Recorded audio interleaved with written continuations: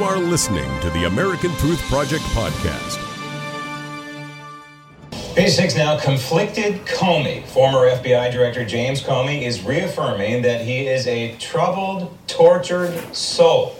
During the national interview designed to promote his new book, indeed, Comey came off as conflicted politically and personally. He also had some very unkind things to say about President Trump, which did not go unnoticed inside the White House. In a series of tweets, the president hurled a new set of insults on Comey, whose tell-all book alleges that Trump pressed him for his loyalty. Trump fired Comey last May as the FBI was probing possible connections between Trump's presidential campaign and Russia's meddling in the 2016 election.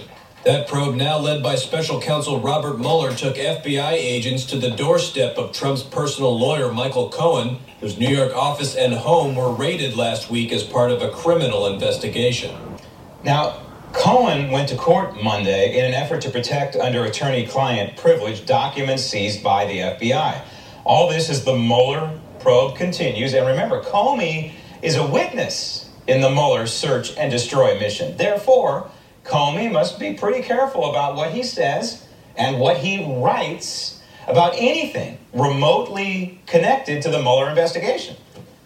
Joining me now, the founder of the American Truth Project and Daily Ledger contributor, Barry Nussbaum. Barry, that said, Comey didn't sugarcoat a lot, including a couple of infamous now items that we've talked about many, many times over the past year or so. The couple of meetings he had with President Trump.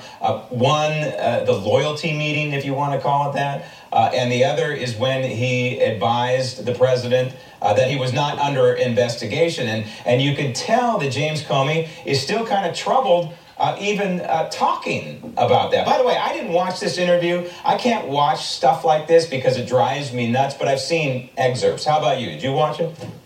Yeah, I saw part of it, and the part that strikes me as so bizarre, Graham, can you remember in all of your adult life when an FBI director made himself out to be a celebrity in the news, who tweets and writes a book and goes on a book tour bad-mouthing almost everybody he was in business with in the government? I don't remember anything like this. This is salacious. It's inside the beltway stuff that the cops, the FBI is the top cop, is not supposed to talk about. The guy steps on rules left and right, and he's trying to sell a book. Yeah, and the White House has every right to use words like this. Is kind of disgusting what he is doing. But, you know, one of the more interesting things that comes out that really kind of describes the tortured soul that I keep talking about that James Comey has is him thrusting himself in situations, in political situations, that he really shouldn't be thrusting himself into. In particular, this reopening of the investigation of Hillary Clinton and the emails. You know, he was tortured over it. He sounded like, at least the way he described it, he was struggling over what to do. And he even, insinuated that by doing this, by reopening the investigation, somehow he would legitimize a Clinton presidency.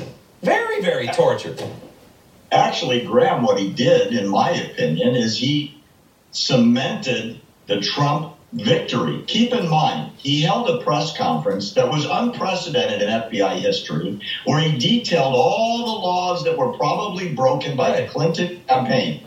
And at the end, with the whole American public watching and expecting a recommendation of indictment to the Department of Justice, he then makes up law and says, but we didn't find intent, so we're going to let her go. Yeah. First of all, intent is not part of the law. It's strict liability. It should have been a recommendation to the Department of Justice. So he drops the investigation. He officially closes it and then opens it several weeks before the election and probably cost Hillary her victory. Maybe. But going back to what you initially said there, where he twisted himself into a pretzel, saying that there was no intent, negligence, you can be guilty through negligence just as much.